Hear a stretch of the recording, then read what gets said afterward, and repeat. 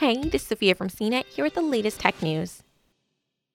On Friday, Apple Arcade added Towers of Everland, a new medieval adventure game from Cobra Mobile, to its growing catalog of over 120 games.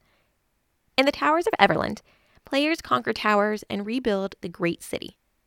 Fight through hordes of monsters, gain battle skills, discover weapons, and upgrade your armor. With Apple's Arcade release in September, Apple firmly staked its claim in the mobile gaming world.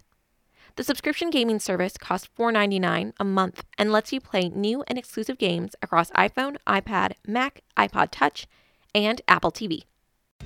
For more of the latest tech news, visit cnet.com.